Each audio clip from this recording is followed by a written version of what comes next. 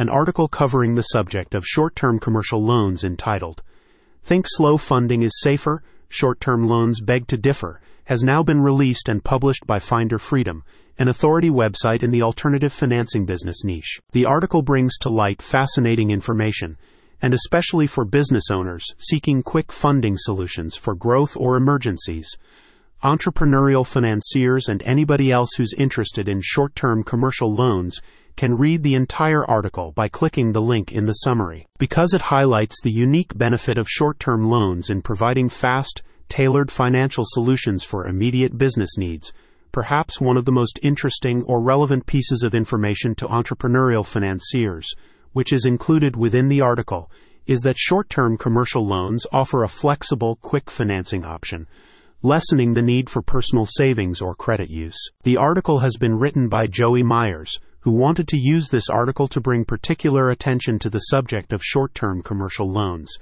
They feel they may have done this best in the following extract. Short-term commercial loans are like the quick, refreshing rain showers in the desert of your business finances. They're designed to be quick to obtain and paid back over a short period, usually less than a year, giving your business a swift financial boost without the long-term commitment. Finder Freedom now welcomes comments and questions from readers in relation to the article.